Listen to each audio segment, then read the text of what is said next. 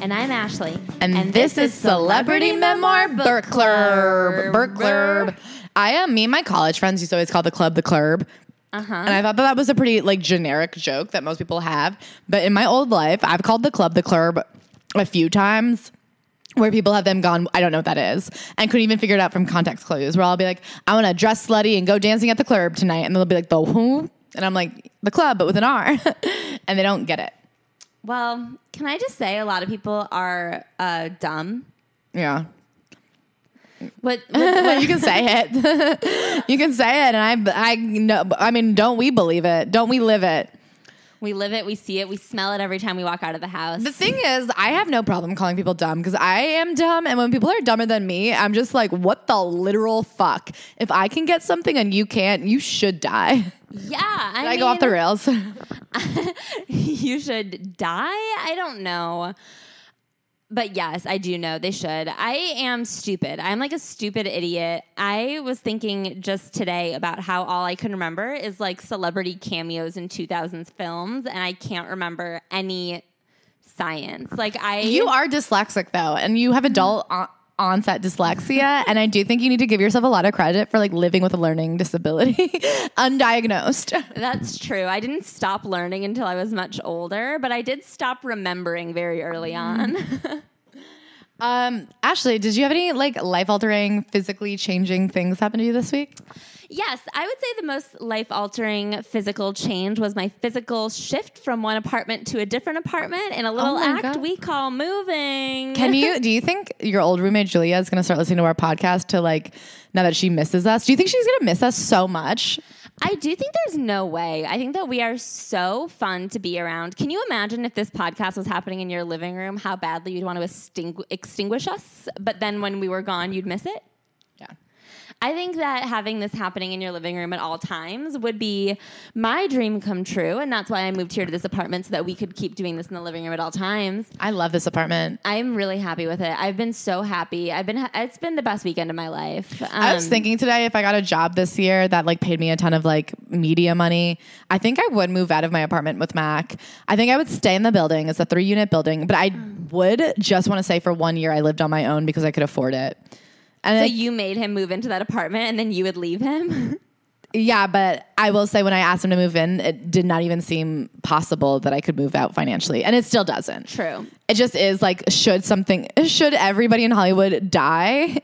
If there was a Hollywood 9/11 and the only person left to do content was me, and because of that I got to make a lot of money, I do think I would rent a second apartment just to see what it's like to wake up and have your own apartment. Mac had his own apartment for 5 years. Fun. If I go home, you can stay here. If I go home for a week or something. It's still just the idea that you're I put this thing here. Yeah. All of the hotel shampoos I stole are lined up alphabetically just like I like it. I mean, everything is exactly where I put it, which I love. One thing that's nice is I feel like there's something when you live with roommates about having to explain your vices, not even vices, but just when you're in a mood or you just need to have a lazy day or you just want to have an evening or whatever. Yesterday I was just fucking pooped and we were going to watch a movie and then I ended up staying here and I got a burrito and I watched Love and Basketball and I cried a little bit. And if I had been at home, I would have either had to do that in my room or I would have been in the living room, and whenever I would watch shows in the living room, if Julia would walk through, she would comment on what I was watching. And I know what I'm watching is, well, that movie's not stupid, but I know what I'm watching is usually dumb, but that doesn't mean you should laugh at it. You can laugh with it. Also, please don't laugh with it. But just don't acknowledge what I'm doing. You know? I got that. I get that. Talking with my friend today about how when you just are hungover or you're just having a slow morning and you just want to go to the corner and get a bacon, egg, and cheese and come back inside and play on your phone, and then someone will come through and say words at you and it's just Yeah. Sometimes, I know during the pandemic there was times I felt shame for how much reality TV I watched. Yeah. And I would do this thing where when we were basically quarantining at Mac's apartment, I would tell him I was going to go back to my own apartment for the day to get some work done. And then I would go to my own apartment and watch reality TV for 5 hours and then go home and be like, yeah, I got work done and I worked out. And obviously I could have done that at his apartment, but I just like didn't want him to see me. I get that. You just don't want your even now it took me a while to feel comfortable to watch TV during the day because he has a job where he works pretty hard and I have a job where I slack off a lot. And I would just like be watching Friends, and we had a TV with like TV channels on it. And for a really long time, I wouldn't turn it on during the day because I was like, what if he walks out and he just sees me doing whatever? Yeah, I get that fear. And again, that is why I was just, it's not even like you're embarrassed or you don't want to be caught. You just like don't want to have to explain literally anything to anyone. Yeah. If you're doing an activity that may in some circumstance require explanation. Yeah. Yes. So here I am, not explaining myself to a damn soul. I'm so proud of you. I'm so excited for you. It's beautiful here. We love it. I've got keys. Oh, I'm so excited about it. We'll do a tour of the apartment on the Patreon. Yeah, I need to get some more furniture. Let me know if anyone here is like a decorator or knows of any art. If you've heard of art, holler at me. Do you want to ask me about my week? Yeah, Claire, how was your week? As always, I can't really remember. I think I had a pretty like eventful week. I feel like a lot of stuff happened, but my crowning glory was I got something stuck in my eye. Yeah, that was like a tough moment. I got something stuck in my eye and it was in there for an hour and a half and I like could not get it out and I felt humiliated because getting something in your eye is such a small little problem to have, but it would not go away. And I've never had that happen to me before. It was caught up in my eyelid. And so like poor little Mac was like doing everything he could. He was like dousing my eyes with water. He made me a little eyeball bath where he was like, I had to eyeball bath is so cute. He was like, you have to put your head in it and then like open your eye in there and then like look around to try to like get it. But we couldn't. Hard? Yeah, because it's been a really long time since you took swim lessons? When I plunge my head into water, I hold my nose. When I'm like under there swimming, I can not. But my instinct is if I'm going to like cannonball or do something, I do like grab for my nose. And that's embarrassing. And it's something that's like come to me as an adult. I think if I was around water more, but as you know, I don't like to be wet. I know. I think in true, like I think my version, now that I think about it, of like Claire Parker not liking to be wet at all, I don't like when my face is wet.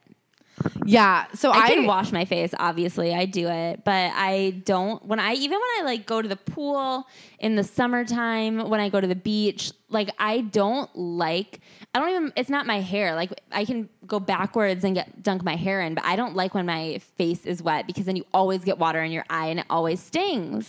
And I do think like when I'm in a pool, if I was going to like swim, there's a forward momentum that keeps the water out of your nose, but to literally be bobbing your head like it's bobbing for apples, it's like hard to remember.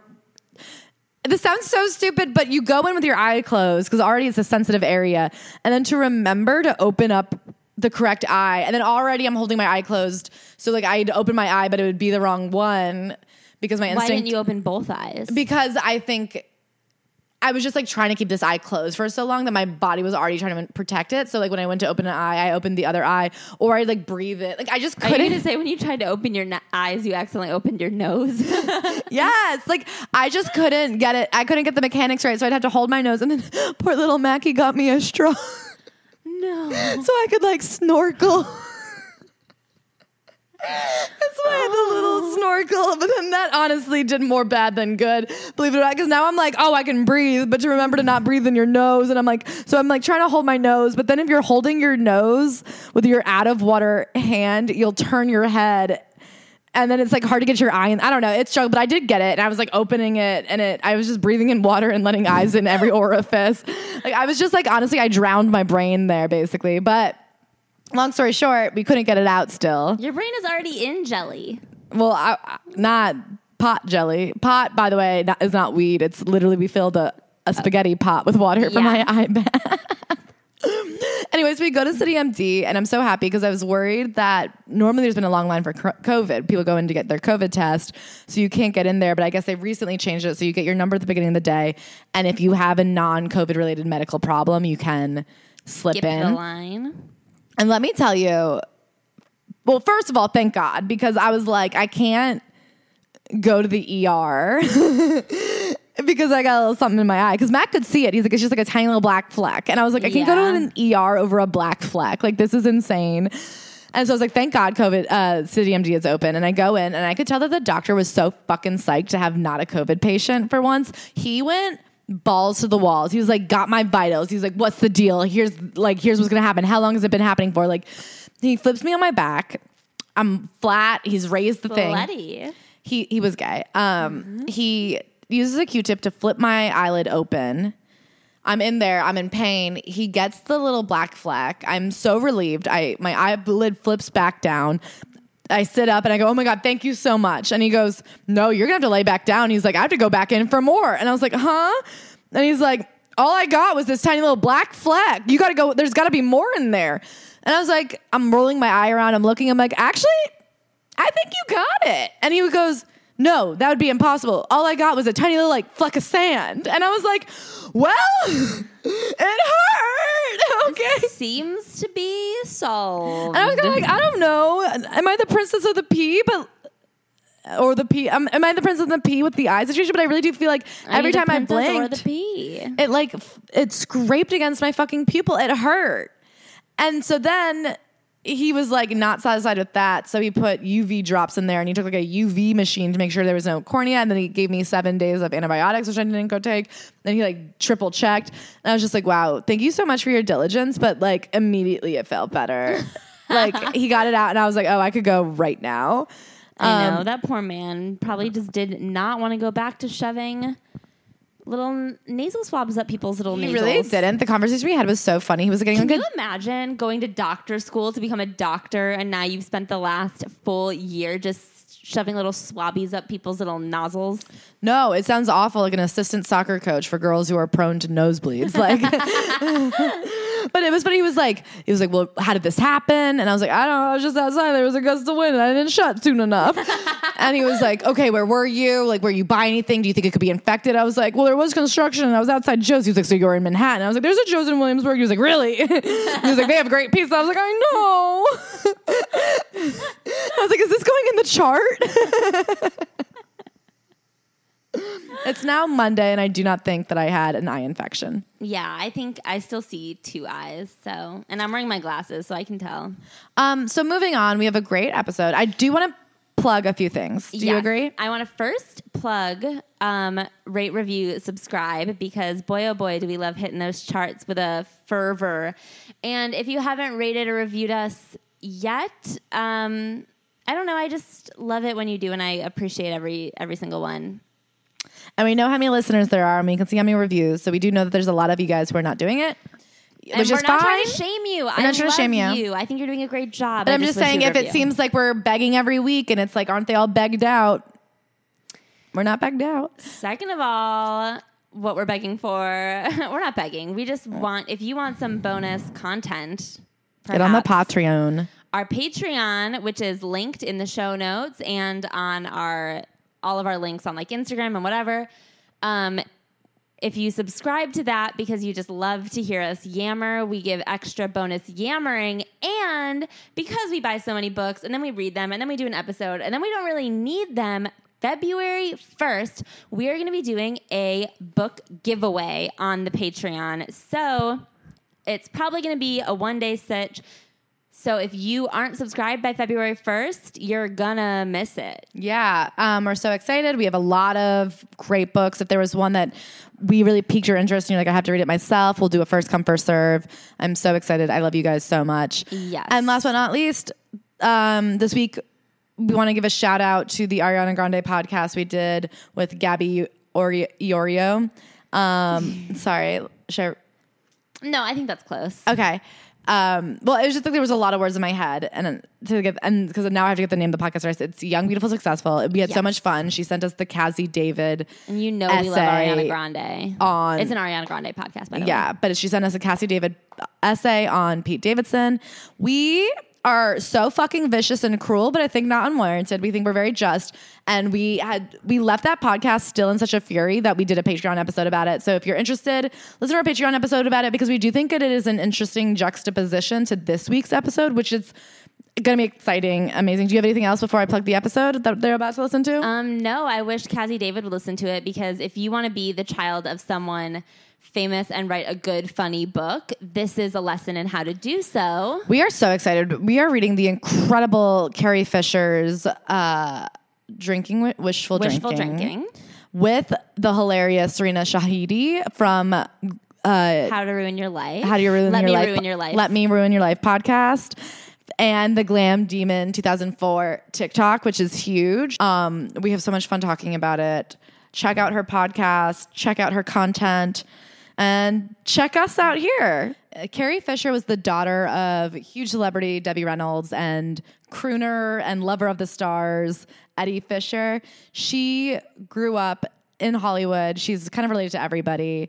You'll find out all of the old Hollywood connections she has. She grew up to become an actress. You may know her as Princess Leia of Star Wars. She was also in one of my favorite movies of all time, When Harry Met Sally. She's the best friend to Sally. She has a daughter named Billie Lourd. She famously was diagnosed with bipolar disorder. She struggled with drug addiction, mental health problems. She went to rehab. She was a ardent supporter of the AA program, but she did slip off a few times. She wrote Postcards from the Edge, which was a semi-autobiographical book that got turned into a movie that starred Meryl Streep and was incredible. And then she wrote this incredible stage play that she performed, Wishful Drinking, that then she turned into a book. It's really incredible. It's one of the few books me and Ashley legitimately recommend. We loved it so much. We can't wait to get into the story about her experiences of all those things, being a celebrity child, being somebody with bipolar disorder, and being a drug addict, and also what it's like to be very, very funny all the time. I hope you enjoy.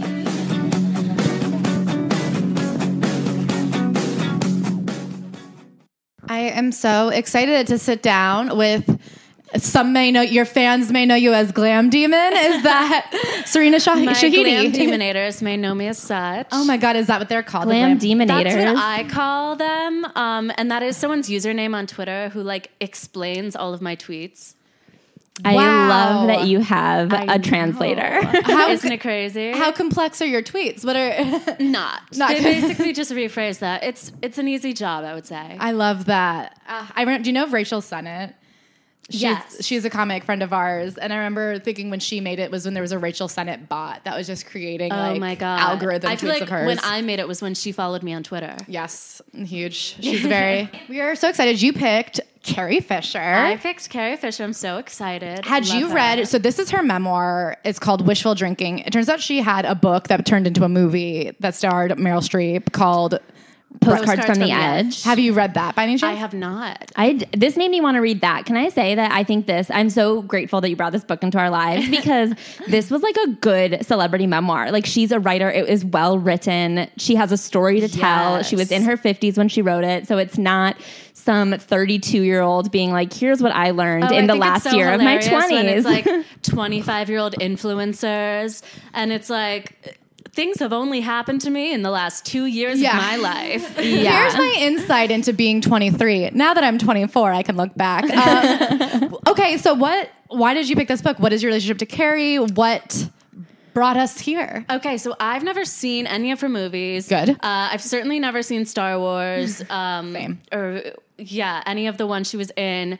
But my introduction to Carrie Fisher, I did speech and debate in high school. I don't know if you guys did too, but good for you. You and Rory Gilmore, though, I mean, it's for the hotties. I mean, we have everything in common, really. But a friend of mine in speech and debate, her name is Hayla, shout out, she did an event called Humorous Interpretation, where basically they would take scripts or books or stuff like that and turn it into a 10-minute monologue and block it out and perform it. And she did this book. So stand-up comedy for nerds? Is that what they were like? Exactly. Humorous interpretation for speech and debate feels very I think it's stand-up for preteens or teenagers. How old is a high schooler? Stand-up for your college resume. We can't write our own jokes because nothing has happened to us, especially considering the fact that we do speech and debate. So, we're not getting invited to parties. So kind of have to use someone else's material. Yes. Good practice. Anyway, so that was your first intro to Carrie Fisher entirely? Yes. Had no idea who she was before that. I mean, this is such a good intro. Like, this is such a, I don't know. It's so weird because everything she's saying is so deeply unhinged, but she's so likable in it. And I think it's because she's not trying to be likable in any way. It's incredible. And so did you read the book after that, or had you just always had this like positive idea of Carrie Fisher? I think I might have read this book. I've definitely read a book by Carrie Fisher. I don't really remember which one, but I've always just loved her. Read like so many interviews with her. Just love what she has to say in general. She's a great, I mean, she talks about in this book, she got the opportunity to write Postcards from the Edge, which she wrote while she was in rehab. Yes. Because she had been so witty and funny in interviews. And good Lord, if that is not my fucking, I'm out here every day trying so hard to be witty every time I talk to somebody, and yet nobody is even trying to talk to me a second time. So yeah. Maybe someone will offer me a book deal based on like one of my TikToks. I mean, yeah, I you honestly probably do will. think that that's I don't think that possible. you'll leave 2021 without a book deal. I'm going to be one of those 20-somethings writing a memoir. Yeah, well, Can't you'll wait. do what that Bean Dad did. Were you guys familiar with the Bean Dad thing? He was like that. He had a tweet. I heard a little bit about it like on a podcast. Familiar with Bean Dad, but I'm not familiar with like the way That this is relevant to that what we're he is talking unfolded. about. Oh no, I mean nothing happened because there was an impeachment and Trump incited a riot, so people kind of forgot about Bean Dad. But one of the things that came out is he had a book of his own tweets, where like it was just each page was a tweet that he had turned into a book. So I just think if he could turn tweets into a book, you can turn TikToks into a book. Because I feel like I could do that. Yeah, literally everyone could do that. Nobody couldn't do that. What if I did that with one of those like Vista print? Like I just like made is that what he did? He like made his own I'm really tweets curious as to like into a book? what the tweets are looking like. Like, you know, when you like print We a can't photo find out book now. from a family vacation. Yeah, I mean, you could. And what I would recommend for you is like do it. Don't say you self-published it, and then just talk about it a lot on Twitter and Instagram. That's a good idea. And people will just assume, oh, Ashley's tweets must have been turned into a book. Honestly, only my mom would believe it, but she also would buy it. So it's not my worry. Okay, so let's, get into the book. One of my favorite things about this book is it is heavy, heavy, heavy. And then it also, but in like this incredible, breezy, light, easy to consume way. And it is jam-packed with the exact celebrity stories you want to hear. If you care about old Hollywood, you should just pick it up yourself. God, Did you have a favorite celebrity name drop? Because I'm going to go through all of them. I have to say the part where she was talking about her parents trying to get her help for drugs and Cary Grant called her for it. And then I think at one point, would she overdose or something? Her mom called Ava Gardner. It's so incredible, God. the like old Hollywood legacy that just like is her family friends. Yes. So if you guys don't know, her parents are Eddie Fisher, who's famous for dating famous women. He was famous in his own right, but today his legacy only stands as he was linked to a lot of famous women. And her mother was Debbie Reynolds, who you might know from Singing in the Rain. And a ton of other stuff. Halloween Town. I mean, she was like in everything. And then famously, the dad left the mom for Elizabeth Taylor. Elizabeth Taylor left the dad. I mean, just a lot of fun. And left the mom for Elizabeth Taylor, who was with their like couple's best friend who they named their son after. Who died in a plane crash. So the story there is like 2 years after she was born or something, their couple best friend, Elizabeth Taylor, and I think Mike Todd is his name. Yeah. He was like a producer of film. They were married. He died in a plane crash. She says he took off on a plane in a stormy night and it crashed. And I was like, is that still happening? And I was like, is it rain all it takes? And then anyway, he literally that week flew out to console Elizabeth Taylor. And she has such a funny way of saying it. She's like, first he was there to be by her side, and then he was there to be in her front, and then he consoled her with her penis. And I mean, the way that she talks about her dad is so cutting and hysterical. I mean, the way she introduces him, she says that her mom, when she's introducing her parents, she says her mom was an icon and her dad was like a consort to icons, I think, is the way she says. Even at the end, she has thank yous. And I just want to quote how she thanks her dad. Because I think, and then we're going to talk about this later, I think what makes this such an incredible memoir, and it's so fun to read, and you love her so much, is in no way does she have any self-pity. She does not at any point ask you to feel sorry for herself. And she often makes the point of being like, I did not have it worse than people. I had a privileged life. Just some of these stories are interesting and funny because I'm famous. And she even calls out that it's nothing can be related back to the way she was raised because her brother was raised in the exact same way and like does not have these issues. Do you know what I mean? She's very like, I'm not blaming anyone, I'm not asking for sympathy, but she says at the end, in the acknowledgements,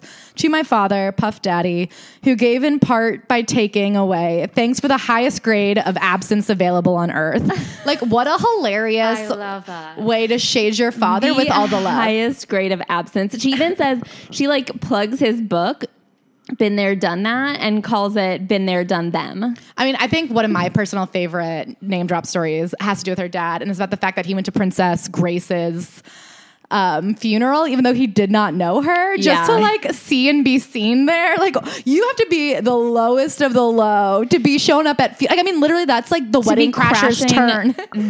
Like, not even a funeral. This is a royal funeral, like Hollywood royalty and royalty. And he is just there in Monaco to get his photo taken. And he runs into Cary Grant and is like, please call my daughter. I mean, yeah. So back to your story. Yes. So you can give them a little insight on what the Cary Grant experience was for her. So Carrie at the time was experimenting with drugs. I think her father thought she was addicted to acid. Yes. Which Yeah. I don't believe is possible. Yeah, she also reminds us that is not possible. Yeah. And also points out that her dad never saw her. Yeah. So her dad runs into Cary Grant and is like, I would like for you to call my daughter and talk about this, because apparently I think he did a clinical study with acid. Yeah. And so he calls Carrie. Carrie is just absolutely starstruck, but has like a few calls with him. Yeah, well, this is the irony is this is the second call with Cary Grant because her mother had already set them up on a phone call to talk about her acid problem. And what's weird is, so they end up having 3 calls in total. They end up talking for like over an hour each time about about parenting, about being a dad, about drug addiction, about stardom. At one point, they both bond over how they both hate Chevy Chase. That was, I think, my favorite part. I just like love the throwaway conversation about how they both have worked with Chevy Chase and think he's the worst. I like really think for like this. So one thing I think in memoirs is sometimes they like tell a random story that like really has no place there.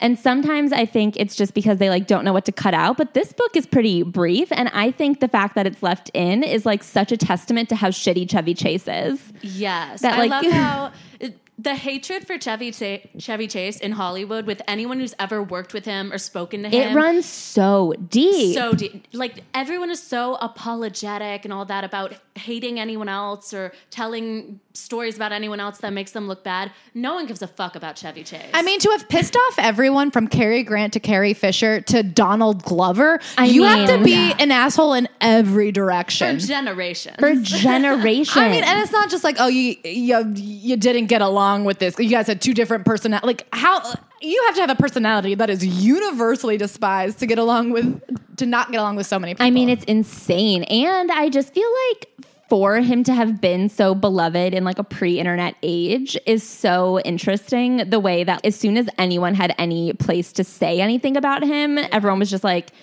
he's horrible. He's horrible and I hate him. I wonder if it's one of those things, like, you know how in every like large group, there's one person that everyone can just like bond by talking about how much they suck because they just objectively suck. Yes. I feel like he's that in Hollywood. Like, I think everyone can just like universally get comfortable with each other by being like, I hate Chevy Chase. In what way do you hate Chevy Chase? And then they like warm up to each other. In like the stand-up world, there's this one person. If you run out of something to say, you can be like, do you hate this girl? And almost everybody does. In my college, should I name who it was in my college? It was this girl, Elle Roche. Love that. Her name was Elle Roche. I think she works at Google now on the West Coast. But it really was one of these things where it's like, I don't know. They don't have internet there, so they won't hear. Yeah.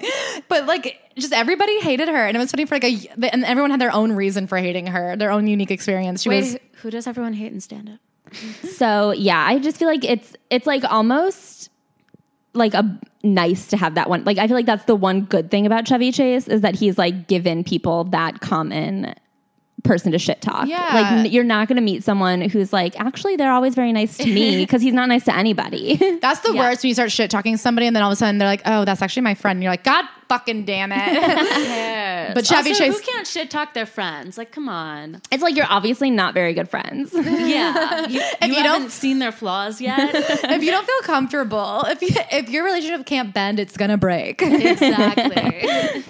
So, okay, my favorite is this. You can tell the date of this publication because there's a lot of George W. Bush. Yeah. And it's like, oh, God, what I would do to go back to a time when George W. was the punching bag president who knew what was coming. She has this story. So it opened, like, the way she mixes tragedy and comedy is genius. So it opens with one of the horrible things that happened in her life is she woke up one day next to her best friend who had died in the middle of the night in her bed. Yes. And she has a lot of funny jokes about the trauma that comes with that and like what that's like. And she talks about how he was like a gay Republican, like one of the first of his kind. And which is funny to me because I'm like, God, that is such a type. Like I can't even imagine knowing the archetype of that. But he had the story of working with George W. Bush when he was just senior son, and that his go-to party trick was farting on command, and that whenever her friend had a meeting, W would come in, fart all over the place, and then leave. And just like he would be stuck in a stinky fart room. And it's like, I cannot believe that man was allowed to start a war that killed 1 million Iraqis. Like a man who can fart on command to fuck with people. And it's like, He boy, goes into did Iraq he. and he just farts. I mean, he did. basically did. It was like deadly. I mean, drones are just, oh my God, I don't want to get into poop jokes, but I'm Silent but deadly, but also not silent, you know? Yeah, loud and deadly. Silent but deadly is our take on the media's response to the fact that there is still a war in the Middle East that the U.S. has begun. So do we have other? I mean, we talked about the Ava Gardner. So one of the funny things is her parents, I guess, just like ran around, and any celebrity that they could get their hands on were like indebted to them. And this, I feel like everybody worked for their family. So it's just because through like their web of, because both of her parents were married half a dozen times. Like both of her parents got married a lot. And I feel like through family, friends, married, whatever, like she is related to all of Hollywood in this weird way. And if she's not related to you, then you're like a 15 minutes of fame, unimportant idiot. Yeah, you know what like I mean? Trisha Paytas. Yeah. It's just like if you are not in some way weirdly like once removed cousins with Carrie Fisher, then you're probably like nobody. A flash you in the certainly pan. don't have a dynasty. I mean, the funniest, she opens with having to do a family tree to show that Billy lured her daughter, who you guys may know, because I only know her from Booksmart, which I thought she was great in, actually. She was also in Scream Queens. Yeah, you know, in books. Wait, did you see it? No. But she's also in Scream Queens, which is honestly a really fun show. You know how like there's some celebrities that you like see on Instagram and you're just like, I think you're probably cool, but like probably not. I feel like she's like Ariana Grande in that way, where she's like handled horrible tragedies in a very public way well, and I am very impressed by her. Yeah, I mean, I honestly was delighted by her performance, so God bless. I hope she does well. But she talks about how she was going to date this man named Reese, who was Elizabeth Taylor's granddaughter, and they literally had to like get out the old web of family and make sure they weren't related in any way. Oh, yeah. It gets legitimately confusing at times, just the web of celebrities that is woven in this book. And it's also they come from, my favorite thing about like golden era Hollywood is that everyone had to get married to fuck. So it's like it's so funny. It's like every time you get horny, the government has to get involved. So people will be like, I got married 9 times. And you're like, nowadays, that's just a 2 a.m. drunken mistake. Do you know what I mean? Now all you have is like an Uber receipt in your email that you send to spam. I think we should bring it back. Yeah. I love that like style of like dating. All Dating the that's guys marriage, were gay. All the girls were sluts. Yeah. All Everyone the guys was were hot. gay. It's like my friend group right now. I mean, Carrie Yeah, Fisher just look talks it up. about how she turns everyone she dates gay, because obviously her type based on just like the environment she grew up in. I also do believe, I used to see in high school, it was very clear who like the guys who were gonna come out as gay were dating and like why they would pick that girl. And I feel like I saw a lot of gay guys dating the religious girl who was saving herself for marriage because they got to be like, oh no, we can't have sex. Womp womp. It sucks. You're so in love with God. But I feel like I could see how Carrie Fisher would end up with a lot of gay men because she is so over the top. She is so manic. And I do believe like she's so likable and lovable in this book. But if you've ever met somebody with a mood disorder, a mental illness. I mean, there's a lot of energy that goes right back into themselves. It's a pretty narcissistic, like kind of like blinded to reality. I don't want to say it's self-absorbed, but it takes a lot of energy, and you're not always seeing things clearly. And I do think it'd be easy to date a gay man. An incredible way of describing it that I luckily just flipped to. She says when you have like the disorder she has, the emotional fiction that you're responding to differs.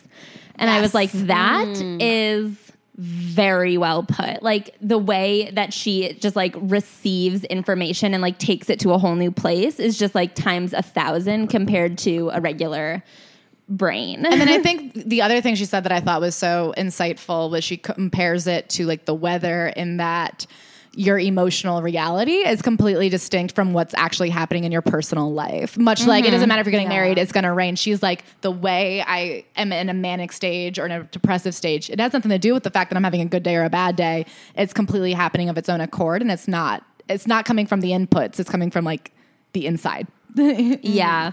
Yeah, she got electroshock therapy too, which she talks about in the book. Is that still a thing?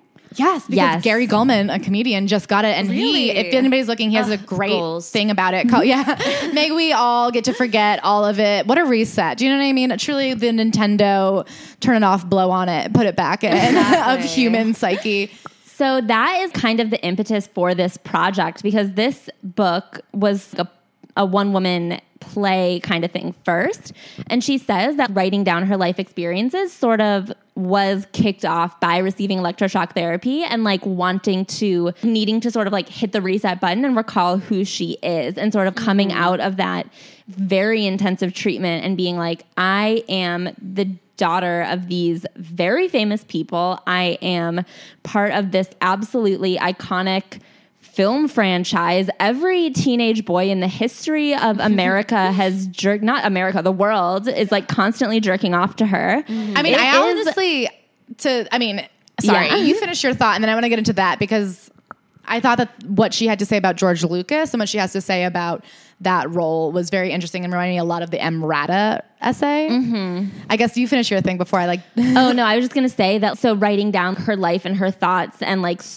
I feel like this book is like a very clear person sorting through what have I dealt with. It's a little bit manic. Like sometimes there's paragraphs that feel a little all over the place, but then it's also very, here's what happened.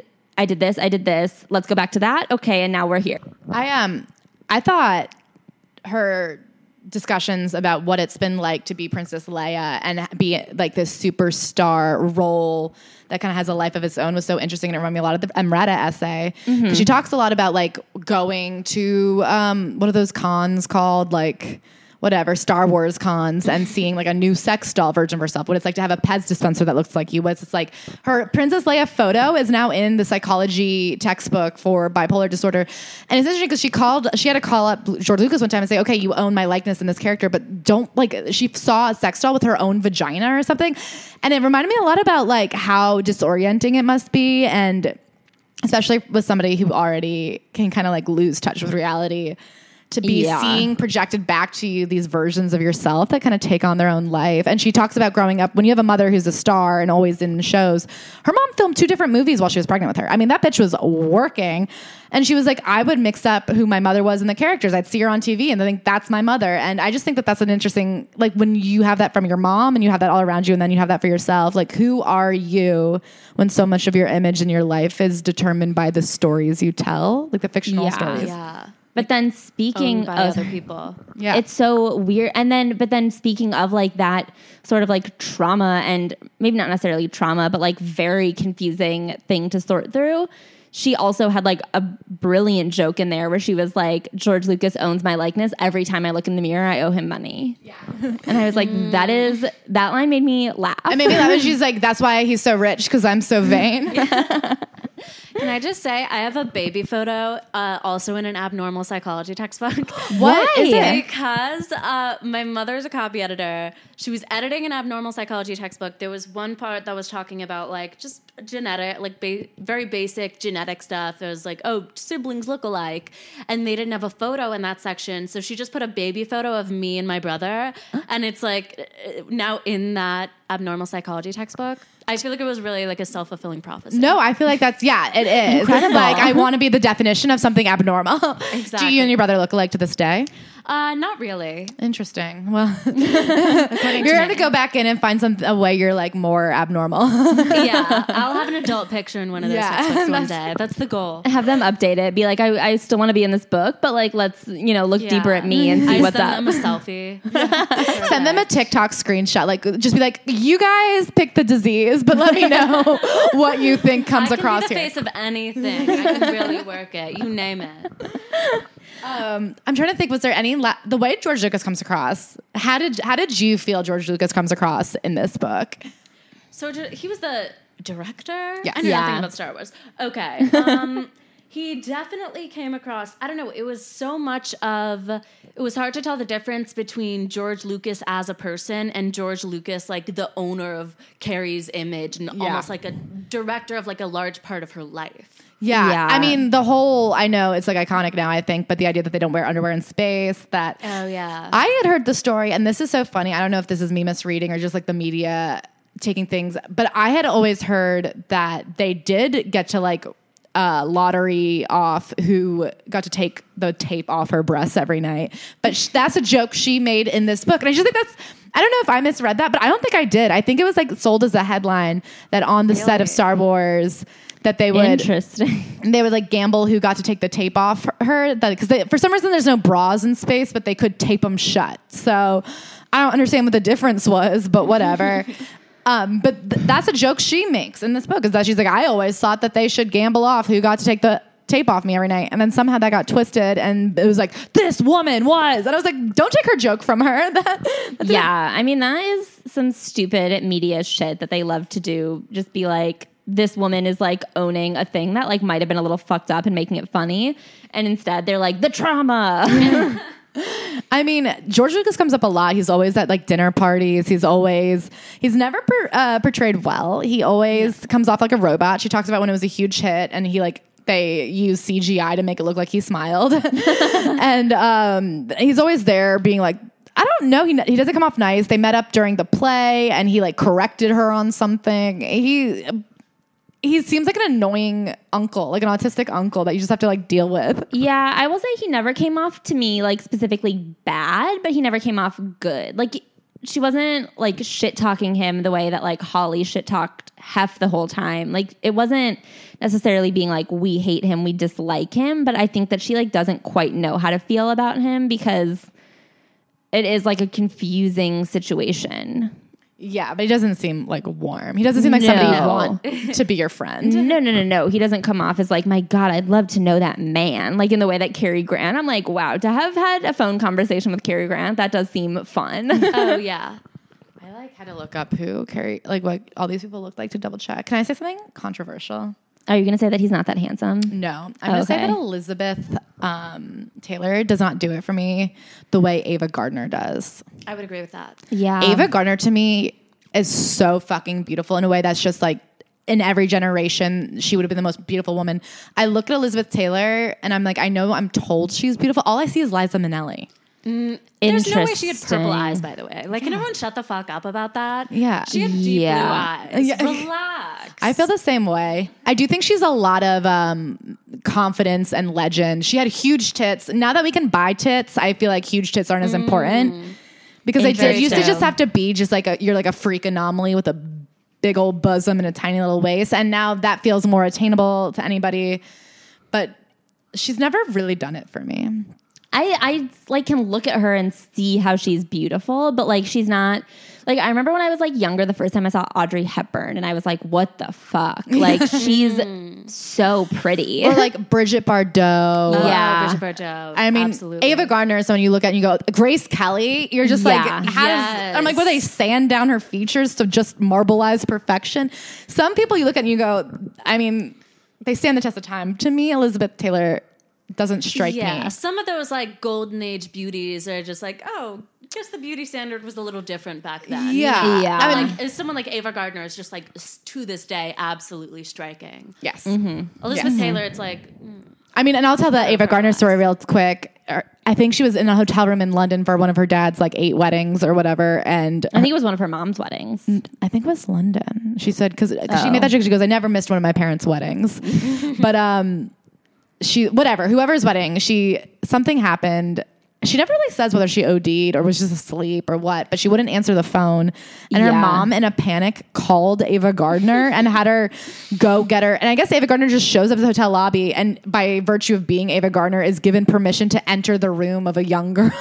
And so they just take her, and sure enough, there she was. She was fine, but it's just so funny to think. Like, imagine if Angelina Jolie was like your emergency contact. Like, like imagine throwing up at camp and being like, "I need to go home," and your mom's like, "Well, I'm on set, so Angelina is gonna come get you." And the fact that she just shows up, like that's the craziest part. I know. I mean, I feel like that was like just such a different time in Hollywood where like these mega celebrities were still people.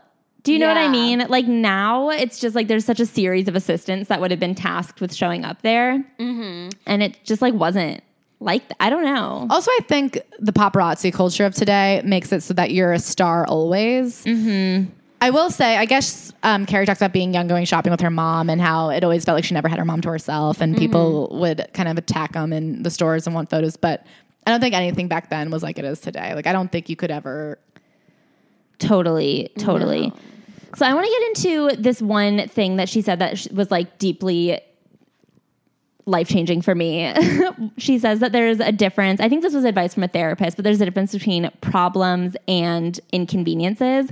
And she says by that logic, which she like really carried with her, she's had 3.5 enormous problems in her life. And I think that that's such an interesting way to look at it. And they are mental illness, drug addiction, and having a friend wake up or her waking up next to a dead friend. And then I think her husband and the father of her daughter being gay is considered a half of a problem. Yeah, she says half is relationship. So like being married to Paul Simon and that didn't go well. And then marrying a gay dude obviously didn't have a great outcome because he left her for a man. I think I want to, and she says the way she defines the difference between a problem and inconvenience, I think is so interesting. She says a problem derails your life. Yeah. And inconvenience is not finding a good seat on the still railed train. And I have to say, I looked at my life and I thought, I guess I have 0 problems. Oh, yeah. 100%. I was like, I would love to sit down, but I guess that's not that big of a deal.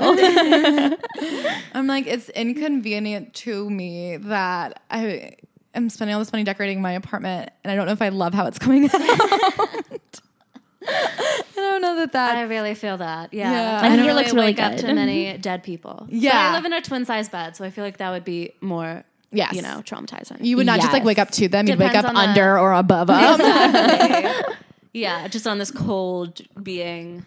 Yeah, that would be tough. So I wanted to like sort of walk through these situations, these problems. Mm-hmm. So which one do you guys want to start with? What are they? Mental illness, drug addiction, and waking up next to a dead guy.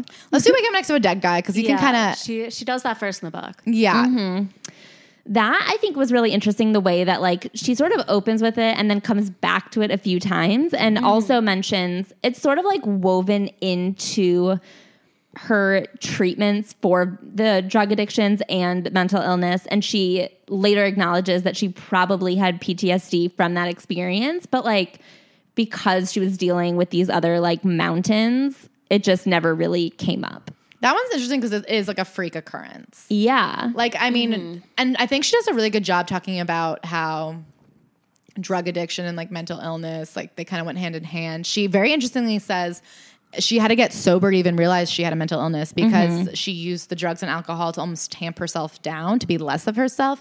And that like assuaged the symptoms, which is interesting. I don't think you would think that. But also a drug addiction can like mimic mental illness. Yes, exactly. Yeah. She says she like didn't quite accept her mental illness until she like was in the program and realizing that everyone else was kind of like leveling out the soberer they got. And she was going more and more off the rails. And she was like, wait a second. Maybe there's more. I mean, the way she talks about AA in the 12-step program is she's like, anytime I stopped being sober, it wasn't because of them. It was because of me. She takes full responsibility. She really does. It's for everything. And she talks about not wanting to let down Billy, her daughter, how it sucks to let down her mother.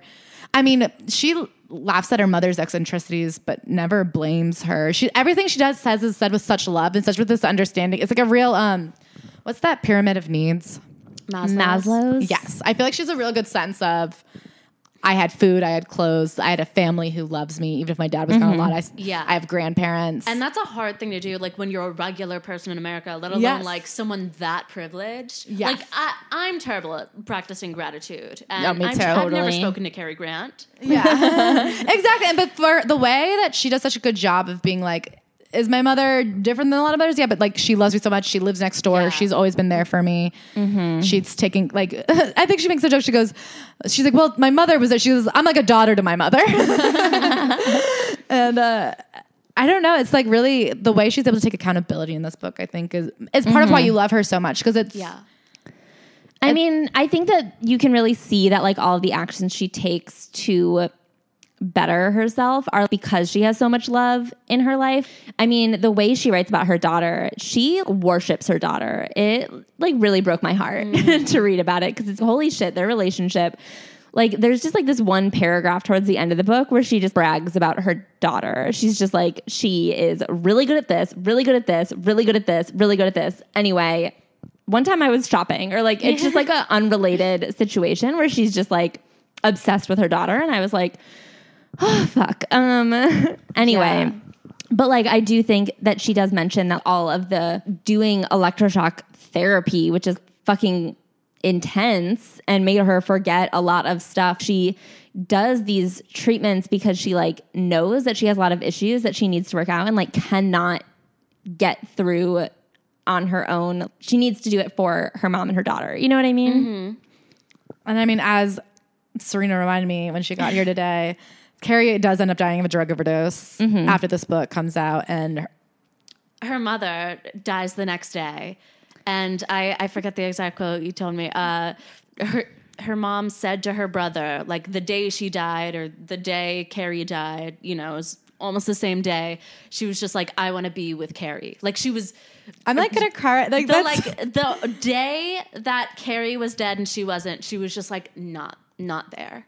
Yeah. Which is so... It is so heartbreaking. I will say, like, reading this book and, like, reading the way she talks about her family and reading the way that, like, she didn't want to die was, like, so hard to read knowing that she did. I mean, she definitely talks about how eccentric her family is, and they're definitely different. And she acknowledges, she's like, it's just, and they were different because they were famous, and she knows that's a fun thing to hear about because they're famous. But also, like, her mom lived next door to her for her adult life. Yes. Like, her mom took her on the road with her. They did a nightclub act together. Like, her mom loved her so much, and they, like, loved... One of the crazier stories I thought was that story about how one Christmas her mom Debbie Reynolds gave her own mother and her daughter vibrators in their stocking. And then the grandmother refused to use it because of her pacemaker. She thought and then she said, I've gone this long without an orgasm. I can make it to the end. And I was just like, oh no, but don't. I mean, like that is eccentric as shit. That's crazy. Yeah. It's such a grandma thing to say though. Yeah. Yeah. She was afraid she would short circuit the pacemaker. And then Carrie points out that the pacemaker was recalled anyway. So. Oh, God. It was just like really, I mean, yeah, I feel like she talks about death like kind of a lot in this book in a way where it's like, wow, she really does like have all this mental illness. She is a drug addict and she like acknowledges that these things could kill her and she like does not want them to. And so I feel like reading that really fucked with me. That's true. But I don't know. There's something about when people regard someone who's struggling with someone their whole life and eventually dies of it, they regard that as a failure that I just like... I don't like. Yes, she was addicted to drugs. Yes, she suffered with mental illness. Yes, that was ultimately the way she died. But like, she still lived such a life, and was like sober for much of it. She had a child. She had this love for so many people. She wrote these things and made this impact on people. And it's like, you know, that doesn't feel like a failure of a life to me. Just because I don't think so. It ended with some cocaine. She did not need to live as long as the rest of us to achieve what. Yeah, she didn't. We're not gonna have those types of stories. She got it all. She got a lot done. And I'm glad you brought that up because something I wanted to talk about with this book is I mean, I know we all live in New York. We're all like really steeped in the e-girl. We're all depressed. We're all anxious. We're all fucked up. Who doesn't have borderline personality disorder? You know what I mean? But I do think, one, for the rest of America today, and two, for America at the time of this book, which was just like 10, 15 years ago, it was truly groundbreaking and brave for her to be the face of bipolar. And she makes a joke of that she's always getting awards for being crazy. And she's like, I guess that's better than being like runner-up bipolar woman.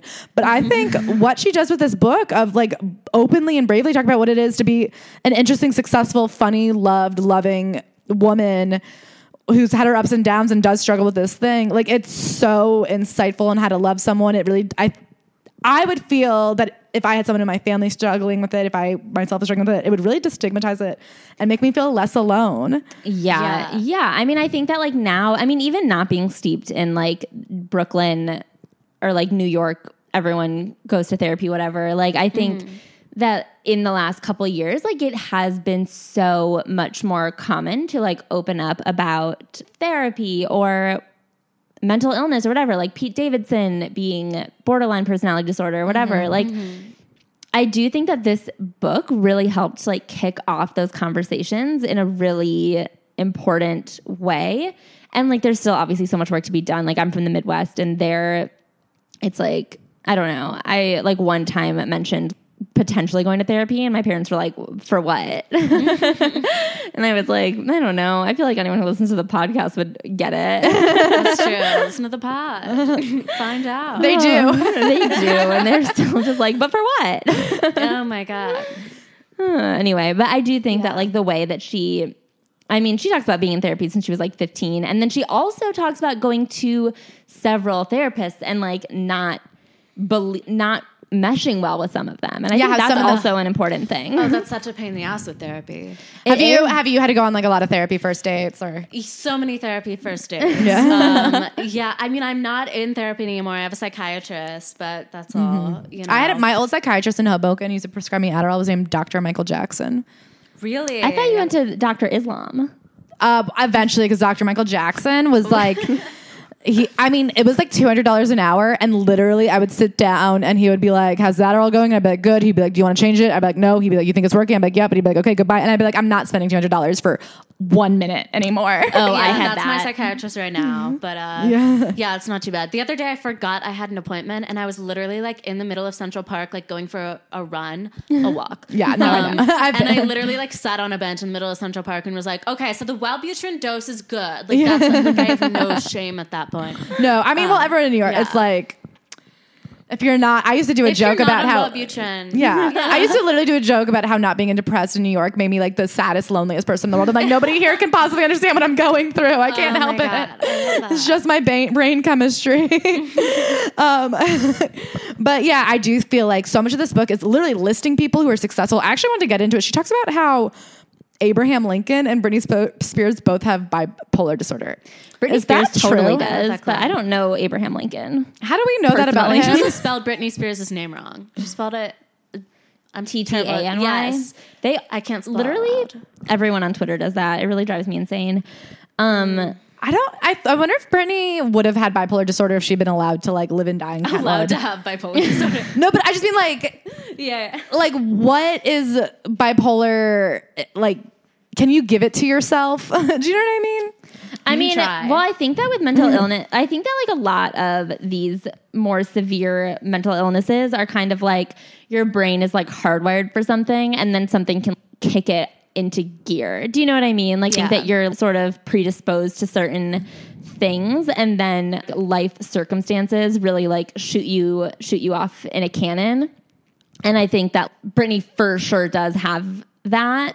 I wonder, because didn't Selena Gomez also just come out as being diagnosed with bipolar disorder? Is that true? Yeah, she did. So I do wonder. And came out with a beauty line. Also, what's Amanda Bynes' thing? It's like a Too-Faced palette for your highs and your lows. Go day to night or manic to depressive. The perfect line. So great. That sounds like so offensive. Like when Moschino had those pill bags and everyone was mad about it. Yes. Those were everything. Come on. Everyone's mad at everything. With a manic depressive eyeshadow palette.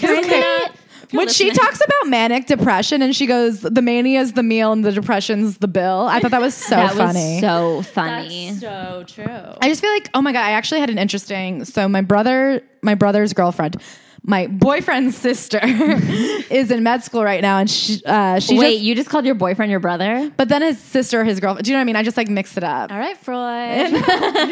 Okay. My boyfriend's sister is in med school, and she just told me that the Selena lupus stuff is all definitely true.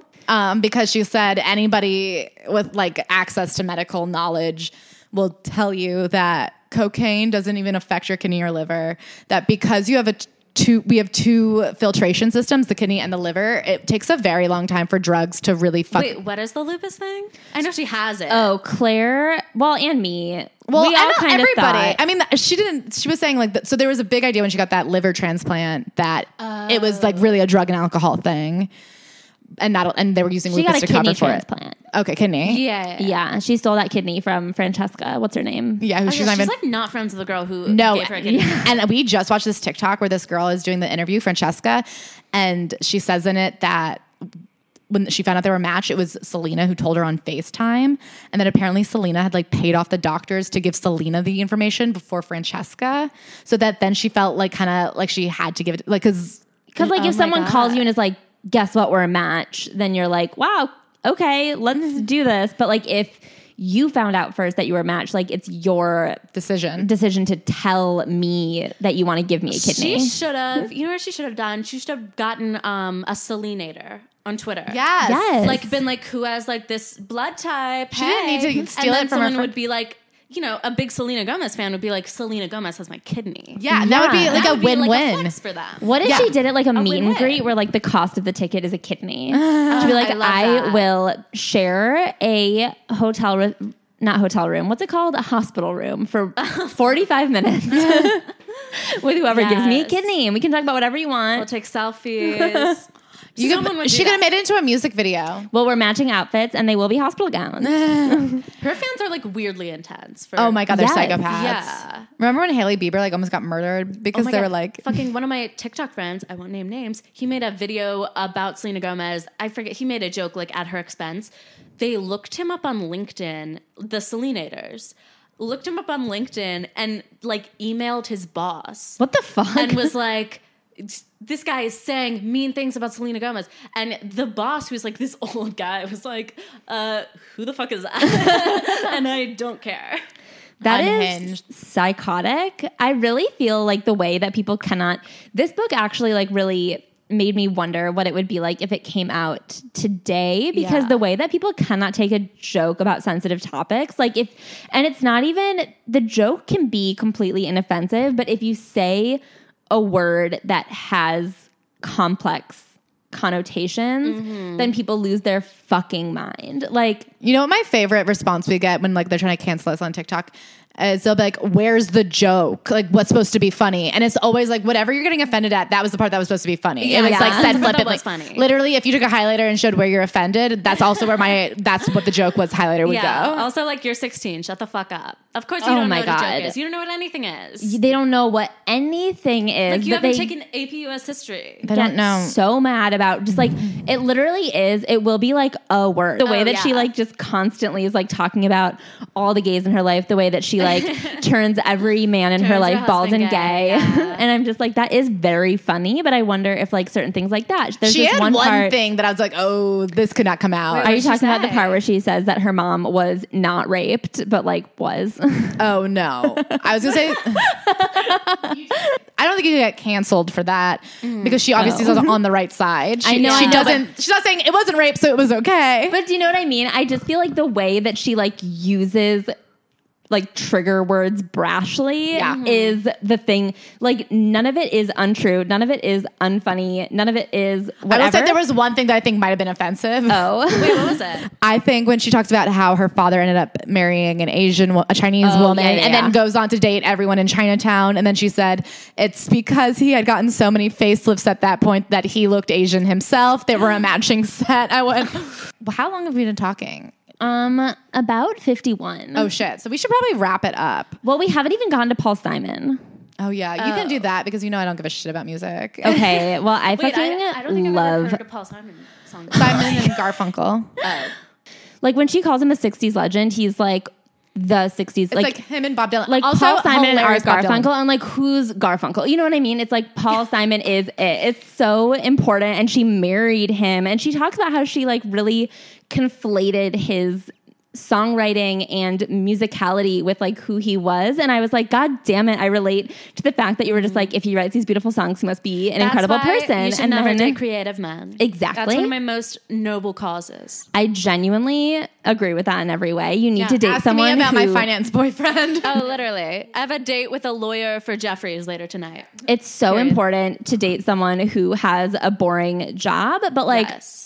not even is funny, but understands what's funny. That's all you need. That's all they need. A boring Can I tell you job, my- and In fact, the less jokes they make, the better. Can I tell you my they Jeffries shouldn't make bit? any jokes. They need to laugh at my jokes. Whenever I meet somebody who works for Jeffries, I like to be like, oh, Jeffries Grocer in the West Village, because there's a restaurant there called Jeffries. And then when they say no, I go, oh, Jeffries, like that shirt company. And then I like to pretend I don't know what they're talking about. This date tonight is my second date with him. Can I still pull that bit? Or Yeah. You can be like, all back to right. you. Or I'll let like you know how walk it him through works. West Village and be like, oh, is this where you work? But like, it's a restaurant. Yeah, he's like, actually, we already talked about. Yeah, me working for you like Jeffries we're today. on the Upper East Side. You're like, this is not on the way, but trust me. We have to walk past this place for my joke. Be like, you wouldn't get it because you aren't funny. Exactly. You work in, what is it, finance? Okay. Anyway, I do think I like really understood the way that like, especially growing up in this showbiz family, the way that you like get to meet your heroes. And then she is also this like interesting, eccentric woman. And so he loved her. But like, I also thought the way that they talked about their relationship, where she says that they were two I was wanting to quote this. flowers with like no one was tending to either of them. Like There's no one. why can't you be concise if your life? Like literally, this is a quote. Well, then say it. There's two flowers, no gardener. Beautiful. I mean, that's just a quote from the book. Eva Gardner I didn't remember the exact quote I know, it's just funny how you make everything so wordy. because I know not a lot of words, but I say them all. I mean, Mike Nichols said that. That's who that quote came from. Oh, okay. I think that's just like dating a feminine man, you know? Yeah. Yeah. Well, it's dating Not to like a get- narcissist. I'm getting gender rolly here, but Go you for know, the woman exists, the man does things. That's what a heterosexual relationship is to me. And you can see that she like didn't know that, and so she dated. She talks about when she started dating the father of her child, that like the fact that he did tend to her was like the reason she fell in love with him. And you know what was funny is she said the thing he did for her that no one had ever done for her before, that was like the height of caring, was he would bathe her. He would give her baths. And I'm like, yeah, you couldn't tell he was gay? That's like the weirdest. Like he was just like, what's the way we could be naked, which is what men like who like women, but there's like nothing sexual happening. And I can go to Lush. Yeah, he's like, let's get this bitch clean and then I'll get out of here. He's like, literally he turned looking at her naked into a chore. Jesus. But yeah, so I think that that's really interesting that she like really pursued this relationship with her creative ideal, and Yeah. it was 12 years and obviously did not work out. And then as soon as she like met someone who like really cared for her, paid attention to her, she got pregnant immediately. Yes. And then he, like 1 year later, it turned out he was gay. Yeah. Tough stuff. And bald. Tough stuff. Tougher stuff. I'd rather gay than bald. Yes. Yeah. Honestly, Sure. me too. Rather anything than bald. What were you just, oh yeah, I want to talk about the Bob Dylan story. Oh yeah. And then should we all give our final thoughts? Because I guess it has been a lot. Yeah. The Bob Dylan story is so funny because I guess while she was to make Paul Simon jealous, she randomly gets a call from Bob Dylan. He was like, he wants to speak to you. And it was not romantic at all. He wanted to know if she had any ideas for what he could name a cologne. Oh my God. Her ideas were like ambivalence. And Yes. forget what else. Yeah. I it don't was remember what they were, but I remember her reaction being Empathy. like I just have random cologne names rattling around in my head. Luckily I do. Yeah. And then the funniest part, and so then the Bob Dylan story, and so she tells George Lucas, and George Lucas is like, don't worry about it. Whenever he's on the road, he likes to imagine getting a normal job where he could just like That not was be on the so road. funny. And that is so like everyone I know who's successful is like, what if I gave it all up? And you're like, Okay. I don't know. Then why did you do all of it if you're just going to give it up? But then she invites Bob Dylan to a dinner party where Meryl Streep is. Yeah. And he goes up to Meryl Streep and goes, I love you in that movie. And then he can't come up with the name. So he makes Meryl Streep name all of her own movies until they get to the one that Bob Dylan loved her in. And it's Ironweed, which is not a movie I've ever heard of in my life. Oh, God. To be Bob Dylan. So at the end of this, how do you feel about her? How do you feel about everything that she thinks? What is your final takes on Carrie? I love Carrie, of course. Very inspired by her ability to be humble and be so grateful for the life that she is given, and then the actual like fucked up things that happen to her, be able to make that into a joke. Like the way she starts it, I mean, is like, if my life wasn't funny, it would just be true, and that is unacceptable. And I love that quote. Yeah. I just love her. I mean, I love her now. I love her now. I cannot believe how funny she was. And I can't believe how funny, it's not jokey. It's like genuine. They're just like a funny family.